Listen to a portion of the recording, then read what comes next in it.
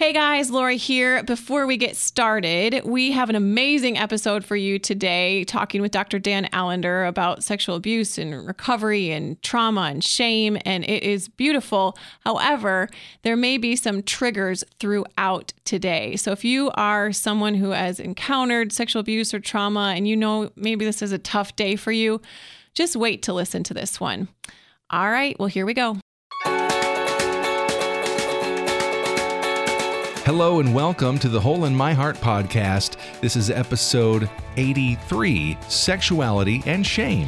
Welcome. My name is Lori Krieg, and I am the Executive Director of Hole in My Heart Ministries, and we are coming at you from Grand Rapids, Michigan, and I am here with licensed therapist, Argyle expert, and my husband, Matt. Hello. Hey, Matt. We also have our producer and the most professional radio voice among us, producer Steve. Hi, everybody. Hey, Steve, you're trying to not do professional radio voice. I saw your face doing trying. Not professional. I don't know. But today we have the privilege of talking with someone who has made such a huge impact on the world of sexual abuse recovery. Anyone I talk to about the issue of trauma has unquestionably heard of our guest today, Dr. Dan Allender. Dan, welcome. Thank you so much. But I have to ask, if we're dealing with an Argyle expert, what's the effect of single malt Scotch in the northern Scotland peaty area has on the weave of Argyle? Go ahead, Matt. Wait, did you call me an Argyle expert? Usually I'm an Argyle aficionado. Oh, no, it's usually expert, babe. Is it expert? Yeah. Oh, boy. Wow. I have no idea. That is interesting study material, and I will have to look into it, yes. Though. Can I help with the research there? Yeah, absolutely. We'll travel to Scotland. Yes. We'll try a bunch of Scotch. Is that required here? I think so. All right, they got them road I trip. do expect an answer at some point. You just can't advertise someone as an expert like that and not offer something of the opportunity of greater clarity in the future. Professional disclosure statement will be updated for next episode. I love it. Oh, my word. Well, speaking of professional disclosure statement, actually just a straight up amazing bio. If you don't know who Dr. Dan Allender is, he is professor of counseling psychology and former president of the Seattle School of Theology and Psychology in Seattle, Washington. He's the co-founder of the Allender Center, a division of the school that focuses on healing and training in the realms of sexual abuse and trauma. And he travels and speaks extensively on sexual abuse recovery, love and forgiveness, worship, and other related topics. Allender is the author of 15 books, including The Wounded Heart, which is amazing, and co-author of God Loves Sex. Dan, we are so looking forward to sharing some of your wisdom with our audience and just receiving it. If I believe we're all just going to leave here. We're already better. Matt's updated his disclosure statement, but we're really excited to dive in with you. But before we get to some of that hearty stuff, let's get to the question of the week from last week, which is heart-driven still. What is something God has been teaching you lately, and through what media? Like a devotional or a book or just life experience? And Dan, we'd love to start with you. What's something God's been stirring in your heart? Well, I think an awareness of the effect of trauma in the African American community. We have a number of African American staff, but we've been doing a lot of reading and thinking at the Allender Center in terms of racial trauma and the role of like a long plantation history of violation of men and women and children. And so becoming more aware of that through a book called The Dark End of the Street it's been heartbreaking and illuminating. Oh, man. That sounds like just such important work. And it was actually something I was thinking about this week. I'm like, there's no way that that's not carried into today. And so I'm looking forward to hearing more of what you guys produce from that, because we can all benefit. Matt, Argyle expert or aficionado, whatever you are now. Apparently less expert than I once imagined. Argyle wearer. Argyle wearer. Yes. Which listener did you resonate with? What answer and what was your thoughts? Yeah, I really resonated with what Nicole said on Facebook from Ephesians 3:20, that God is able to do more than we could ever imagine. His plans are so much greater than ours. And she said that he is showing this to her through her marriage and her business. And I feel like those are two of the very big stretching points for me right now is just, okay, with business stuff going on, with the counseling, and then our marriage. Obviously, if anyone has listened to this podcast for the past couple of years, they know we've done some growth there. Oh yeah. And so, yeah, for me, I guess it wouldn't be Ephesians 3:20 personally. It would be more that spiritual warfare aspect of, really trying to engage with connecting my spirit with God, and then actually engaging in the battle that we're all fighting, with our real enemy. Love it. Steve, how about you? Who'd you resonate with? Well, I liked what Susan said just through reading The Soul of Shame. She says, I have been working to observe the story that I am telling myself, working to pray and discern what story the Lord is writing for me. I have not yet picked up the book, but since we talked about it here with Kurt, I've been real interested. But more recently, we've been talking about lament, and that's where I feel like God is talking to me right now. Just with Michael Card and Mark last week, talking about lament. I went back to Lamentations. I've gone back to a few of those Psalms that we talked about, and been journaling a lot, and just still in the middle of processing it. But I like Mark's suggestion of kind of like in the little things, comparatively little, where you feel the frustration or you feel that, tension of life, to kind of practice that, exercise that muscle of lament. Yeah. So that when the big things come, you're sort of prepared for that. I love when you talk about journaling, Steve. I'm like, ooh, healthy Steve. I always know you're in like a healthy season when you start talking about journaling. I love it. I appreciated Seth through Twitter, and he said and he's just talking about people, they're probably as lonely as you are. So say something. The fear of rejection can be paralyzing. And if you reach out to someone and they're too busy or uninterested, that can be crushing. But more likely than not, even those we think have it all together still long to be seen and heard. And he said, where he learned that, he said, probably on this podcast. So that was really nice. But I resonate with that. That's just something that God has been teaching me, is to really listen to his prompting, even when it feels or sounds in my spirit just kind of crazy. If I really believe, I'm like, okay, think that this is about right, and I say the sentence. Sometimes it might be wrong, and I get to learn humility. But sometimes it sounds like a crazy thing to say or do, and it's just strangely right. And then I just learn trust, which is really great. So even reaching out to people, like Seth was saying. Well, it's time to take Dr. Dan Allender onto Goofball Island. Time for Goofball Island!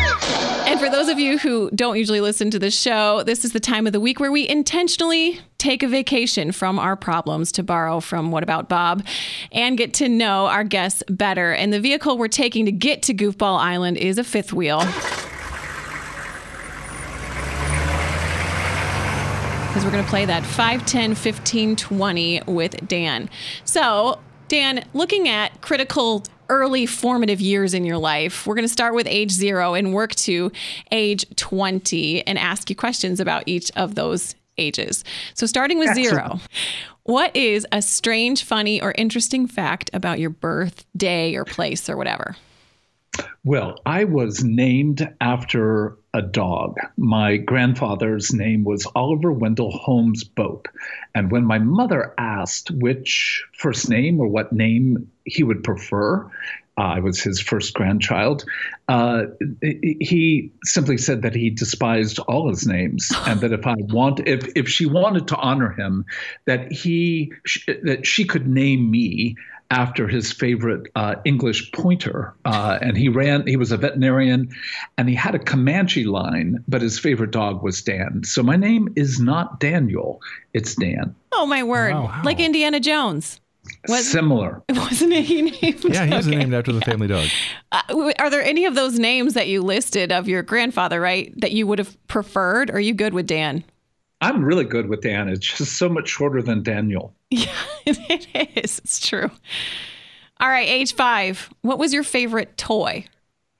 I think my favorite toy was a sweet, actually miniature dachshund by the name of Buttercup, but I couldn't bear that name. So I renamed that lovely dog Dinky. So much better. And it was a toy or a real dog? I was a real dog. Oh, man. dogs have like they're integral into your life. All right. Absolutely. But age 10, let's hope there's not more dog talk, but maybe. What was your hair like? Profoundly oily, kinky, well before Black Power came into ascendance. And so I had a very small Jewish afro. Nice. Have you ever thought about reigniting this small Jewish afro? I have a bald spot really around the center back of my head, which my children refer to as a yarmulke. That's great. Okay, age 15. What role did you play in school? Like, were you the smart one, the popular kid, the sports guy? What was your character? I was a young drug dealer and very well appreciated. Well, there you go. There's a story there, and that might get to some of that gospel question we'll get to. Age 20, where were you at on the calling trajectory God had for you? Well, I actually was developing some of the skills that I eventually used as somebody who started a ministry or a school, and that is a lot of my work has been fundraising. And as a 20-year-old, I was involved in significant illicit pharmaceutical sales, primarily raising money from attorneys, lawyers, doctors, judges, Indian chiefs. So a lot of that same basic ability to ask for money was being developed at a very young age. I can't even how you are describing your story, which I know is a huge part of your ministry life, is how you share your story. So I am really excited for us to dive into the heart of the matter. Okay, let's just keep it going, brother. How was the gospel, which we flip around Tim Keller's beautiful description in a less shamey way, according to Kurt Thompson, but the gospel, I'm more loved than I can imagine and more sinful than I believe. How was it first good news for you, and how is it still? Well, my gospel experience began with my best friend Tremper Longman III when we were 13 years of age, and the story of how we met, a little too long, but just to simply say that he introduced me to something called the Bible when I was 14. I'd never heard of the Bible. It was simply not a part of my family world, any religion of any sort, let alone the Bible. So I had never heard of it, and really around the process of hearing about the Bible, and he was a believer. He was from a Christian family. It just struck me as absolute asinine. I was happy for him that he was happy, but I learned it. I learned the Romans Road. I learned, how to think about, the 4 spiritual laws, and all of that really had very little, shall we say, effect on my career or my occupation. But when the Cleveland Mafia apparently put out a contract on small little satellite drug dealers like myself, kind of the gospel all of a sudden got real at the thought of a drive-by shooting that could send me into another world. And I literally walking down the street thinking I could die any moment. And I just looked at God and just went, fine. That was my version of asking Jesus into my heart. 4-letter word, but fine. Yeah. So how is the gospel still good news for you? We know we don't just have one past tense testimony. How are you still reliant? Well, I think if one were honest, if I were to say, I think I've become a Christian several hundred times in the 40-some years since that moment. And, if we're asked, but would you have been in the presence of God if you had perished? The answer is yes. Yet I think that freedom to be able to say, Jesus has come to mean more and more to me as I age and get closer to death, as I engage the suffering of other human beings, especially in the realm of abuse, sexual abuse. There is so much injustice, so much heartache, so much rage, so many questions about the goodness of God. And I'm invited in lament. If we think about lament, as you were speaking about it, as also complaint psalms, where there is this sense of disorientation. Well, I'm invited to struggle with God. And in that, I have found him again and again, like in Lamentations 3, that his glory and blessing is new every day. So in that sense, I would say I'm more excited about the gospel than I was 5 years, 10, 20, 30, 40 years ago. All right, well, let's keep going there. I've heard interviews with you. I've read some of your books. I follow your online presence, and you are an expert in this field of sexual trauma and recovery. And I'm so grateful as an adult survivor of childhood sexual assault. And we've got another one in this room with Steve. You've shared your story. Can you please help us understand the gravity? I've heard you talk about this, of just how many people have been touched by the pain of sexual trauma. Well, let me first use the word expert, and that is, I'm sure Matt is an Argyle aficionado. And I would say the more you know something, the more you know you don't know. Yeah. And I feel like I do have a lot of experience. It's been my work and career, my writing and thinking for a long, long time. But the more I engage human hearts with this, I still want to say there's an infinite amount to learn about the human heart that we cannot comprehend until we ourselves grow more. And so in that sense, it's back to the gospel. As I'm more captured by the gospel, I actually get more aware of how much I need not only to be forgiven, but to learn about the world I'm in. But in answering your question, I think the fact is, how long does it take, literally, to abuse a child? And I know one woman who was touched by her grandfather as she left his house, and probably it was 3 seconds that he put his hand on her breast. And it wasn't an accident. It was a clear molestation. And it lasted, at least until we had the privilege of working together. It had lasted about 35, 40 years, affected her marriages, affected her sense of self, affected her ability to even sleep and eat well.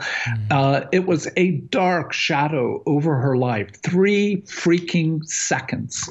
Now, again, there's a whole lot more to that than just those 3, but no less than those 3. So the return on investment for the kingdom of darkness is profound with regard to the effect of abuse in terms of disintegrating some level of our faith, our ability to trust, our ability to dream and hope, and certainly our ability to receive and give delight and honor and pleasure to one another. So what I just put words to is, I think evil's design is to rupture faith and in many ways kill hope and to shame love. And when it does, it really does take ascendancy and authority over the human spirit. What percent of people do you think have been affected by sexual assault trauma?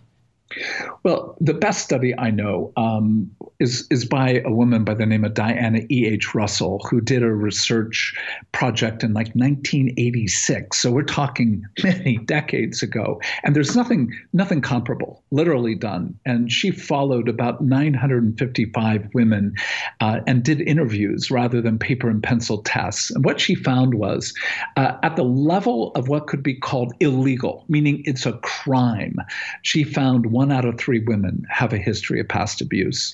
But when you include one event of what could be called visual sexual abuse, where a man publicly displays his genitalia to a woman, or exhibitionism, it jumped to 52%. So if we begin to include things like your father left pornography for you to find in the bathroom, your uncle watched XXX rated pornography, or just even soft porn when you were 12 years of age.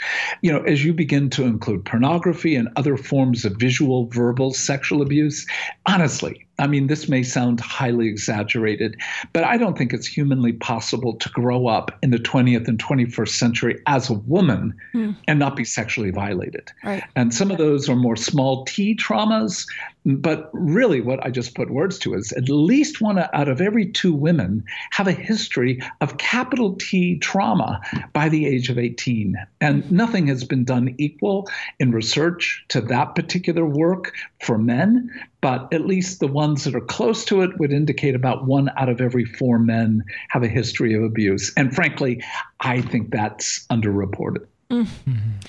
You just alluded to this pornography, this first encounter. When I heard you interviewed somewhere, you talked about how every person's first encounter with pornography you would categorize as some sort of trauma. How so? I would. Well, except for the 2 boys walking across a field and there's a bunched up magazine they pick and look at. In one sense, there's no direct face or person doing the grooming. But if we think about the introduction in most occasions, and that's really about 78% of pornography introduction is by someone older and or more experienced. And that person is aroused to show you what they have found to be this great treasure. And so the entry into involves a form of grooving, a setup, an arousal, and often the person showing you pornography is intending for you to be sexual in their presence and or sexual with them. So oftentimes there is almost the use of pornography as a form of sex education to exploit the other person to have them involve themselves with that perpetrator. So yeah, I would say the vast majority, 75% or more, involves some element that's very similar to the grooming that's involved in all forms of sexual abuse. Mm. So I'm picturing like that moment, and then the person who was essentially groomed and then traumatized by this first experience, there's shame that immediately descends. And it seems like shame always plays a role when sexuality is not in this space of God's design. Why are they so closely linked? Well, and I love Kurt Thompson, and his book is just a sweet, sweet gift to the kingdom of God. But to underline what I think Kurt says, what I would say, and that is shame is a disposition that comes in many ways as a result of the fall. And that is, we have a proclivity to experience a sense of something's wrong. Not just I've done wrong, but something is deeply unwell within me. And it's hard to find a single word like I'm bad. Not that I did bad, I am bad. But it's, you almost have to add words like toxic, dangerous, dark, wicked, ugly. And when you have all those words, then the sense of I've trusted somebody who's just made a fool of me. They've used me. There's shame in that. There's always a sense of powerlessness. I can't stop this person who's bigger than me from doing what they're doing. And so there's a shame in literally not having some ability to manage and change my present future in a way that I wish. But the real deep, deep sense of shame, Lori, that comes is that my body was aroused. Yeah. So you can't be touched, just your skin.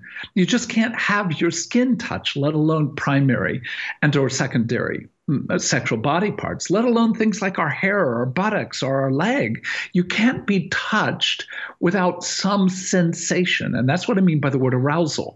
A sensation that even if I hate it, even if I'm terrified of it, my body experiences some degree of arousal. And this is a really awful sentence. I don't have a better word for it than this.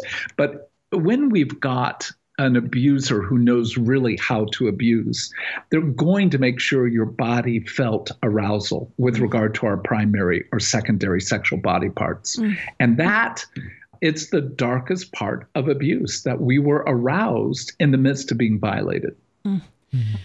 You often associate wisely contempt with shame. So again, I'm like envisioning what you're saying, and it's horrific. And as someone who's experienced it, I get that. But then all of a sudden there's this anger, this contempt, this hatred that associates with this sphere. How and why?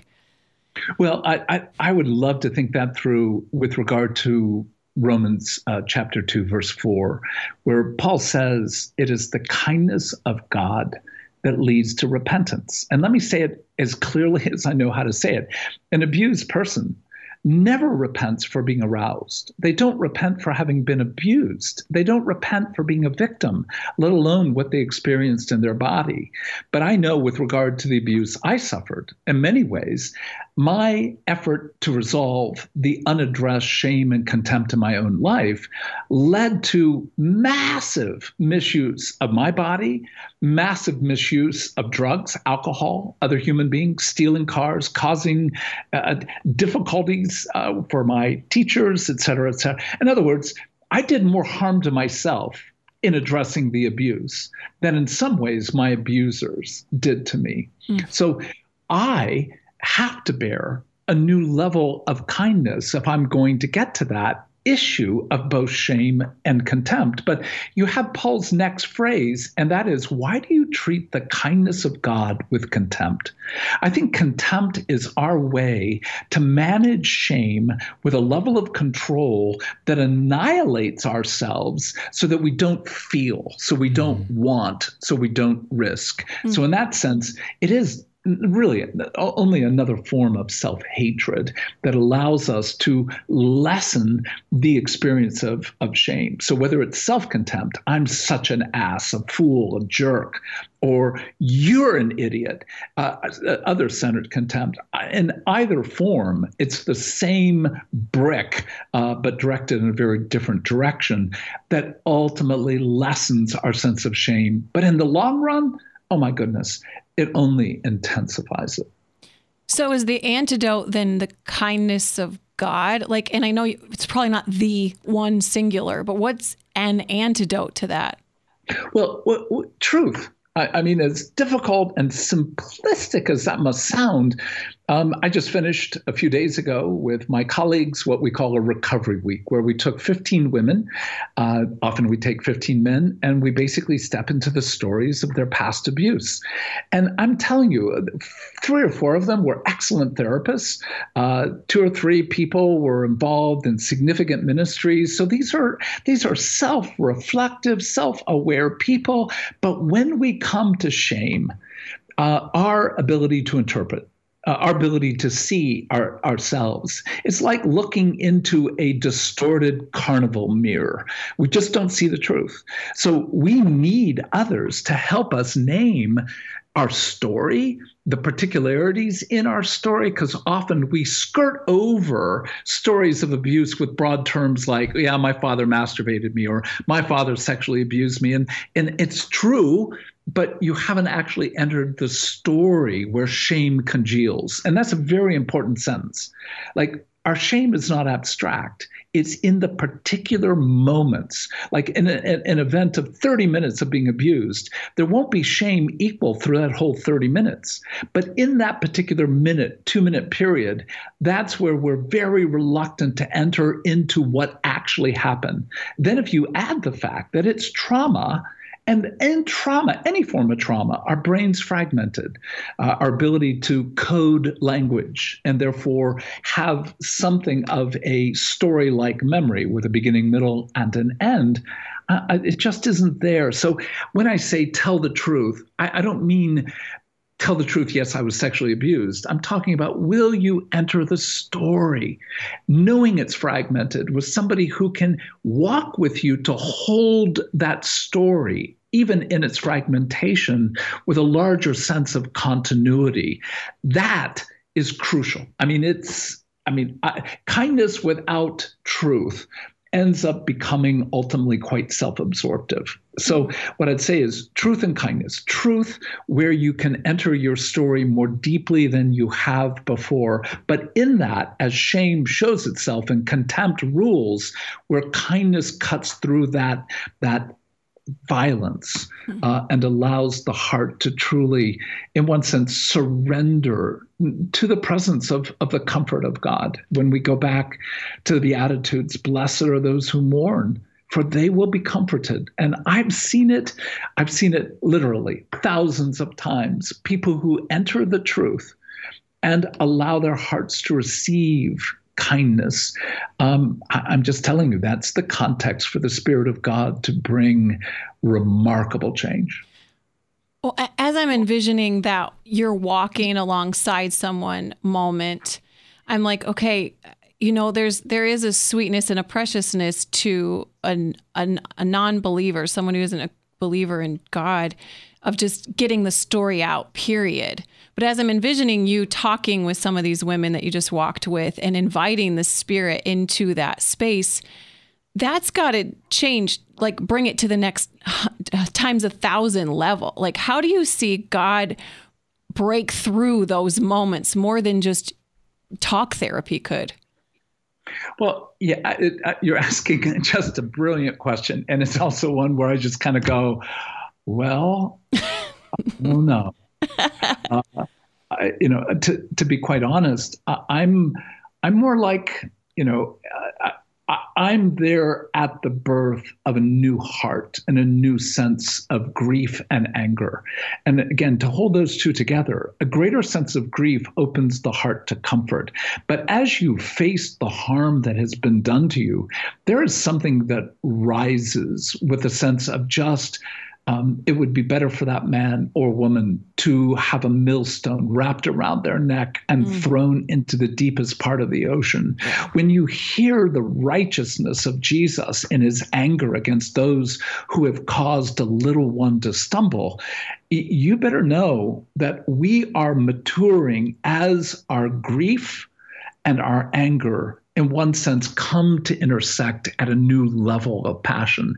And that's just not something therapy can do, but therapy is a context, in some ways, like a doula, who's part of the birthing. But in that sense, I'm a part, not really a significant agent, because the Spirit of God is going to do things in the context of truth and kindness that actually don't seem to happen when there's only truth or only kindness. So there's a kind of this scenario that I keep running into with my clients when they experience a trauma and then get to the point later in life where maybe they let someone in to what was happening, and they receive at some level this idea that you need to forgive and forget. You need to take what happened and leave it in the past. And that phrase has done so much damage to the clients, because as you're expressing that this rage, this new level of rage and kindness that somehow get mixed in together is an appropriate response, that they're supposed to feel that intense level of anger of what happened. Yet when we gloss it over with just forgive, it's quenching that. It's telling it, okay, just shove that down. And the only response that I've seen from my clients is to say, well, I don't have needs. I don't have feelings. I don't have emotions, because they've been told they're kind of not allowed to. Oh, I so concur with you. I would use the phrase, it's just bullshit. The problem with the phrase. Thank you. The problem is the bullshit actually can grow things. But this phrase, forgive and forget, here's the dilemma. It's true, but also Romans 8:28 is true. That is, we are more than conquerors, et cetera, et cetera. But when we use truth to deny truth, then in many ways we're doing what evil does when it quotes scripture. So when we are to forgive, what we need to grasp at that moment is that if I don't address the harm I've done to myself, and face the fact that indeed in the arousal and shame and my contempt that then carried on for 5 decades with immense consequences, that I need to engage his delight for me in spite of my failure. So when we understand what forgiveness holds for the shift of how we engage kindness with ourselves, then kindness for those who have done us harm becomes part of the wisdom of knowing how to address the invitation to others to come to the party. So, when I say to people, look, forgiveness involves doing good, and your abusers need good in the same way that those who have cancer do. So 3 treatment processes, radiation, chemotherapy, and surgery, if we change the language, it's burning, poisoning, cutting.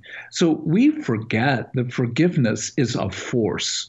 It is I will take on the cancer in my own heart and the cancer in your heart to eventually invite you to a reality of what I've come to know to be good and true. And that is, there is delight for those who return to the party to receive the care and forgiveness of God. So in that sense, I do believe in forgiveness as a very central work, but not initially, not as the primary task that then resolves supposedly all the other issues that linger in the human heart. It's just not true.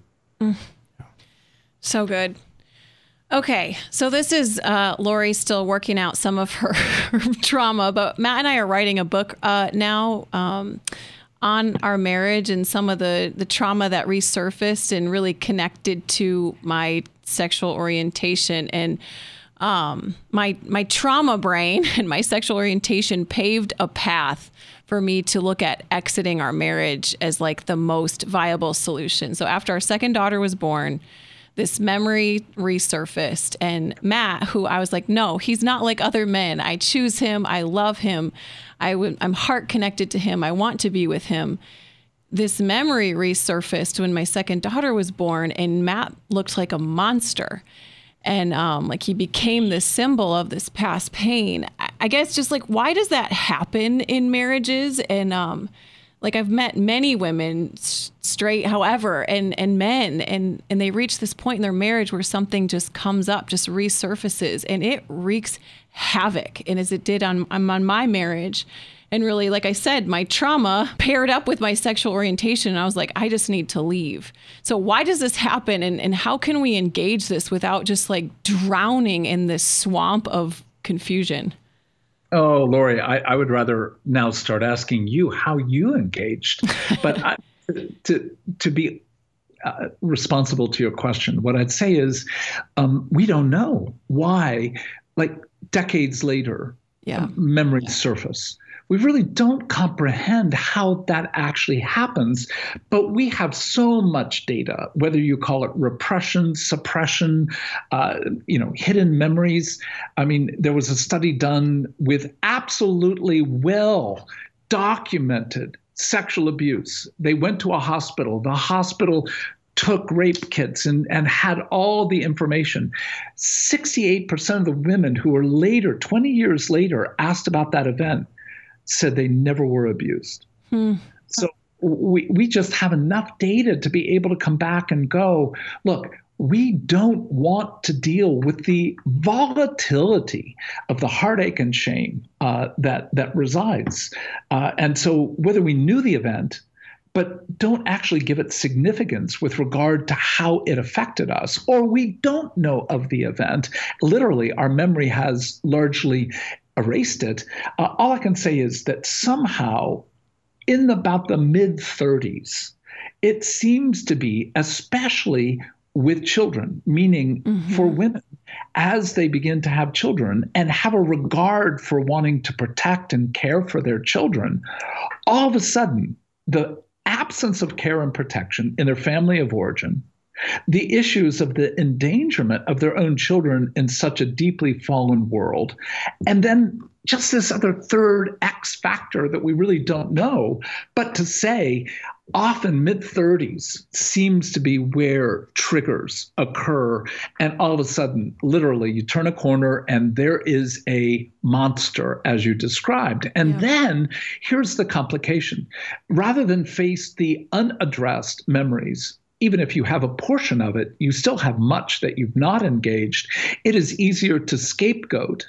And I think that phenomena of scapegoating is a deep phenomena for all humanity, not just those who've been abused. But we want to find a face that actually serves to embody all the unaddressed stuff inside of us. And who better than somebody who has bad breath, farts, and doesn't know that much about Argyle socks. Heyo. Wow, sick burn. It's true. But I don't know. It's so hard because even in hearing myself like talk about it again, and I was just writing some pieces of this story right before recording, it's so it's hard to articulate because, as you're saying, the parts of our brain that shut down because of trauma, that isn't the Broca part of our brain that just shuts down during trauma. But it's hard to articulate even in that moment because all you want to do is push eject. You don't even know how to rationalize with yourself. Like this, I love this this stinky guy. Like I kept like staring at him and I was like, maybe if he cries and like if I feel enough of his pain, like this is just going to make my heart really melt and I'll be all better. But I just wanted to leave. Like everything about me was like, I am all done. And I already, I wasn't naturally attracted to men anyway. So why am I in this marriage? So in that moment, I'm not the only one who's felt that because many of you have reached out. What do we do in that moment, Dan? Like where it just feels like you're re-traumatized, you're screaming, you've tried all the tools in your toolbox, because that's what I did. I was like, I've already processed other trauma in my life. Like I tried every tool.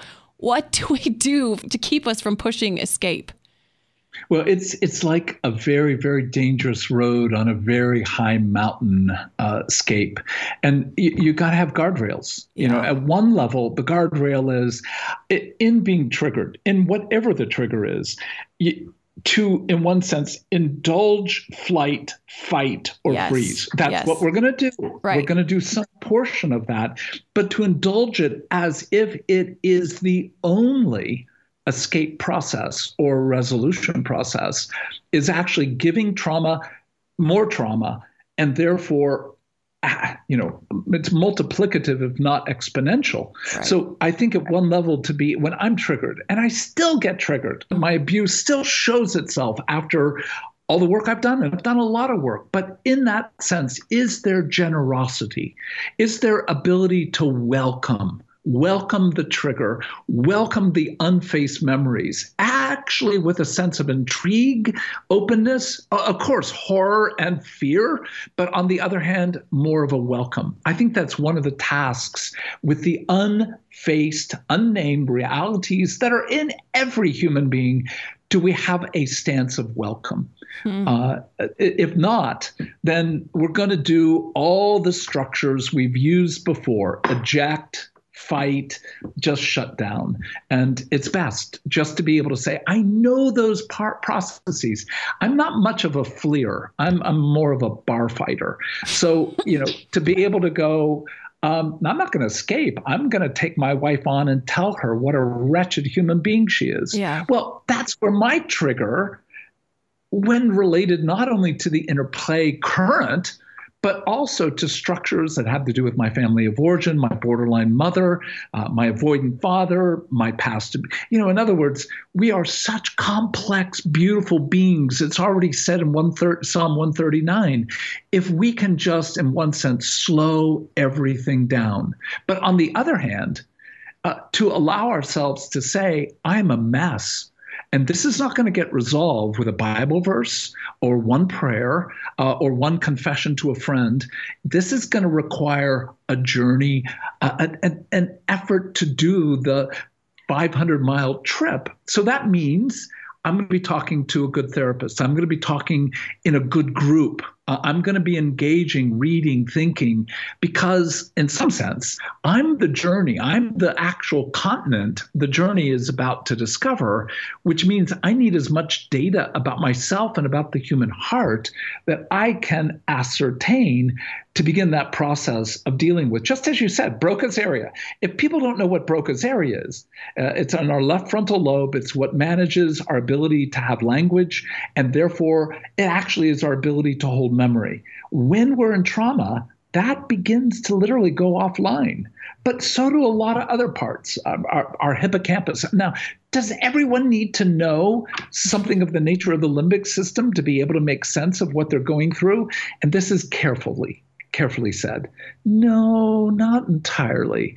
But the more harm you've endured, the more you need clarity about the nature of what's happening underneath the hood, rather than react or shut down. And those are the two sides to say, make sure on that dangerous mountain road, you don't go over one end or the other, but you stay at least in the middle until you can begin to get to more contours that feel safer.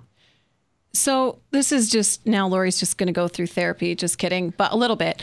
I really appreciate what you said, Dan, and Matt has actually quoted you to me recently, because as much as I have been able to do that 500-mile journey of my own soul again with this trauma round, I can still get triggered too. So I really appreciate how you said that.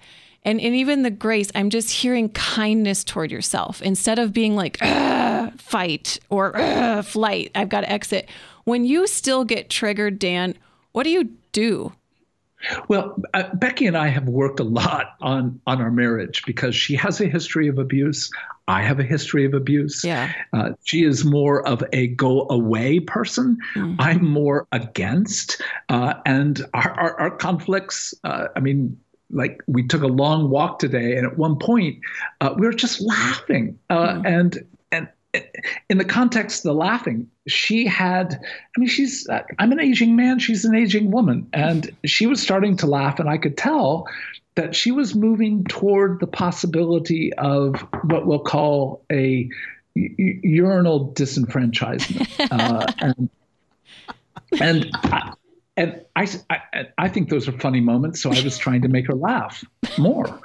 And she just literally, instead of just like bending over, she just stood up and she just started yelling. And it was like, what? What? I mean, these kind of moments actually happen quite often. Why now? Well, the rest of the walk was trying for both of us to unpack what seemed to be a playful moment she experienced as really shaming. Yeah. And again, we've had moments like that where it was hilarious for both of us. So what happened for the turn? I'm not clear yet, but we got to a point of being able to hold one another as we walk back to say, all our efforts to understand this at the moment aren't going anywhere well, but can we just submit this to one another, that there's grief, there's still honor. The next time it happens, I'll probably still try to, well, I'll just leave it at that.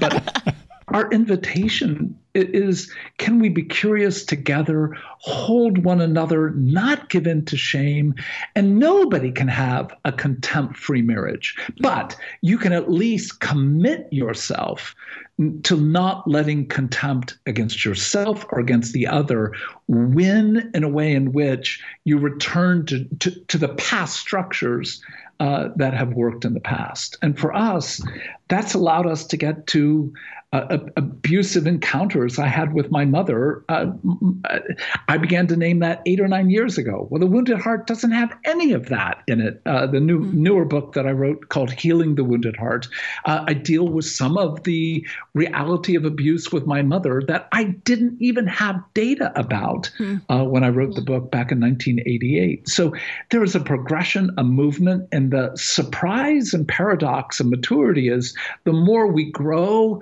the more we're aware of how much we need to be forgiven and held really in honor and delight. So precious. And I just love the gentleness with which you talk about yourself and even your response, and the gentleness you talk about with her. And I'm just seeing, okay, how can we implement that even further in our marriage, and how I view myself and how I view those triggering moments. Dan, just last question for you. Just if someone's listening and they're, I don't know, something stirring, that they're remembering something, or they're like, oh man, I've never processed that first encounter with pornography, or man, was that? What would you say to them as far as perhaps a step they could take? Well, I think one of the first things that we need to do is be able to say to another human being, I've been sexually harmed. I have heartache with regard, or shame with regard to something about my sexuality. And that ability to speak it to another human being outs us. It puts us in a position where we're actually asking for help. And maybe the person we've spoken to isn't well-versed, well-trained, but at least they can invite us to say, thank you for sharing. And I will pray, but I'll also be asking of you, will you go the next step? Will you take the next step to say, could we read a book together? Could we listen to podcasts together? Could we could we find a really good therapist for you in your area so that we can begin, you and me as friends, but you can begin that process of reclaiming and restoring and reconciling more parts of your own heart, more parts of who you are with the living God, and ultimately more of who you are with me and others. When that begins to be the case, I'm telling you, people move. So good. Dan, just thank you so much for being on the show today. Oh, Lori, Matt, Steve, an honor and delight. I would love to be back whenever you want. Oh, man, we would absolutely treasure it. Man, so for those of you who are listening, we will connect you to all of Dan Allender's books and, well, maybe not all of his books, but the ones that we mentioned, and the social media and the very, very valuable, the Allender Center and those groups that he was talking about. You can connect and look those up and do some of your own soul work, this 500-mile journey, which would be incredibly worth it. But if something spoke to you on this podcast, I am 100% sure that it will through the rest of his stuff. So Dan, thanks so much. My honor. Thank you. Now, for those of you who are joining us next week, our question of the week is, what was your first car and what does it tell us about your personality? We asked this last week with Mark Brogop, and so I'm just curious about y'all. Just let us know. We're keeping it light and fluffy on this one, but to respond, find me on Facebook or Twitter or Instagram, Lori Krieg, Laurie, all the vowels, and Krieg, couple more vowels. The real German version. And additionally, we would love to hear from you. If you want to join our Facebook Hole in My Heart podcast group, you got to search for it and then you got to ask to join. I think I asked you a few questions too about why. I don't know. I just want to hear from you guys. We're going to vet it a little bit. So a bunch of you have found me this week, and so I'm adding you to the group. But I am going to be posting a few questions there just about what you think about the podcast so that we can keep improving this. But guys, just thanks for being a part of the family. This is such a gift to be able to talk to people like Dan Allender and receive and then just pour it back out on the church. So thanks all for listening, and for all of us here at the Hole in My Heart podcast, we'll see you next week.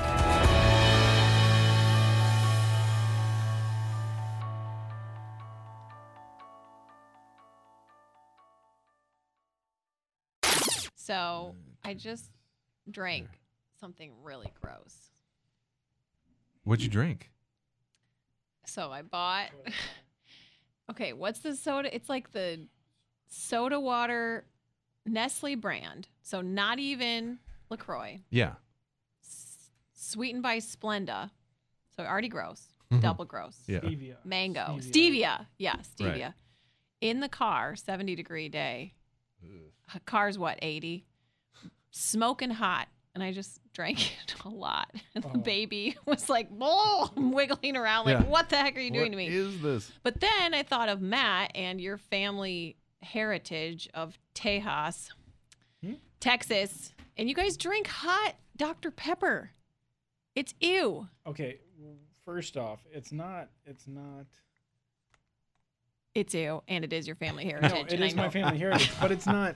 Okay, it's not like car heated Dr. Pepper. What's the difference between car heat and microwave heated Dr. Pepper? But no, this is like a hot cocoa style like thing, or like a hot cider. Is it like? Oh, okay. Still, like. So you microwave peppery. Dr. Pepper. Okay, so it's not like a special it's still brewing flat. process. No, it's straight up regular put it in the old microwave. Dr. Pepper. You put it in the microwave, and then you put a splash of lemon juice in there.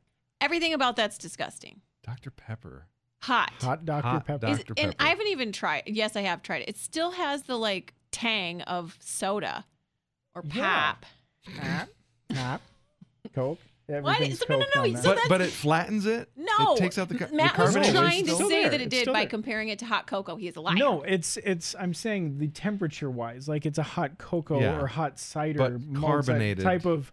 It's not like, oh, there's a warm, disgusting flat soda in the middle of a car. It was still carbonated and car heated. I don't think there's any difference between car heating and microwave heating, and hot It Dr. doesn't- Pepper it- is disgusting. It does not get up to 160 degrees or whatever in the So car. you're just saying there's like You just know, a temperature thing. In the South, some places, they actually brew their Sun tea. tea in the sun. Yeah. So What's the difference between sun tea and hot sun car tea and your microwave nasty Dr. Pepper? I'm saying there is a vast temperature difference. Sun tea How never do you gets. know this? Sun tea doesn't boil. When you steep regular tea in water, it's boiling water. right. But And- the sun tea takes it. You have it out there over time. Yeah, it's like a slow brew. It's Right. Like, But it doesn't know if it's in a car or out in the natural enviro. That I agree with. There's no difference. But what I'm But saying is the microwave, it gets microwave. too hotter. It's not like this is slightly above room temperature. No, gross. what I just drank of that Splenda infused nasty Nestle. Nasty Nestle. Nasty Nestle. It was probably It was hot. lukewarm. No, it was straight up your nasty Dr. Pepper. No, The end. you've never had it. I tried One. half a sip once when we were dating, and I recall it was gross. No, But I probably didn't say it. No, I probably did when we were dating. But I was we're gonna pleasing let your mother. Steve be the. We're gonna bring you some. We'll bring you. I'll try This will be the anything. question of the week. Everyone, put some Dr. Pepper in a mug in the microwave For how long? about 45 seconds. Okay. and prepare. And then to put a squirt of barf. lemon Little juice in squirt there. of lemon juice. And you sip it. You sip it. You don't guzzle it. It's the question It's of a the week. sipping wine. It's a good sipping mead. I mean, I will try anything once. Okay, So, do it. Yeah. And it's, then it's also, not going to be as disgusting as No, nasty Nestle. no, let's do a grody car carb. comparison. We'll do a car version, we'll do a microwave version, and you're going to not be able to tell the difference. Matt, you just think because you speak with your counselor authoritative voice. No, that I you can speak win with this. experience voice, not just having heard about it and never. You haven't experienced Dr. Pepper hot from a car. I have not. But I've experienced other See, things. he just says things with this 'cause counselor authority that you believe in. I know 100% the bottle of soda that you were talking about because when I started to come to work, Did you try drinking it too? I thought it was mine. I had a fresh lemon flavored one and I was like getting ready, but it was the one that Juliet had in the back of the car that she had somehow, when getting out of the car, moved to the front cup holder. And I took a swig and I'm like, this is disgusting. And how did So it get this to is the peach? origin of what Yeah, I you just drank had it on your too. way here. We're all getting sick. Yeah. Are we ready to call Give Dan? me a glass of Dr. Pepper hot. Hot Dr. Pepper. Hot Dr. Hit Pepper. me. I think they just call it Hot Doctor. Hot Doctor. In Give me a Texas. hot doctor. Splash Yeah. of lemon. You go into some Sour. saloon Yeah. in Texas. Give me that hot doctor. Need a hot doctor. Splash of sour in there. But in a hospital setting, Yes. that means something That- different. you're right. Give me a hot doctor. if it's a daytime With soap a opera, twist. yeah, could be something else. Well, Are we okay. ready? Here we go. Oh boy.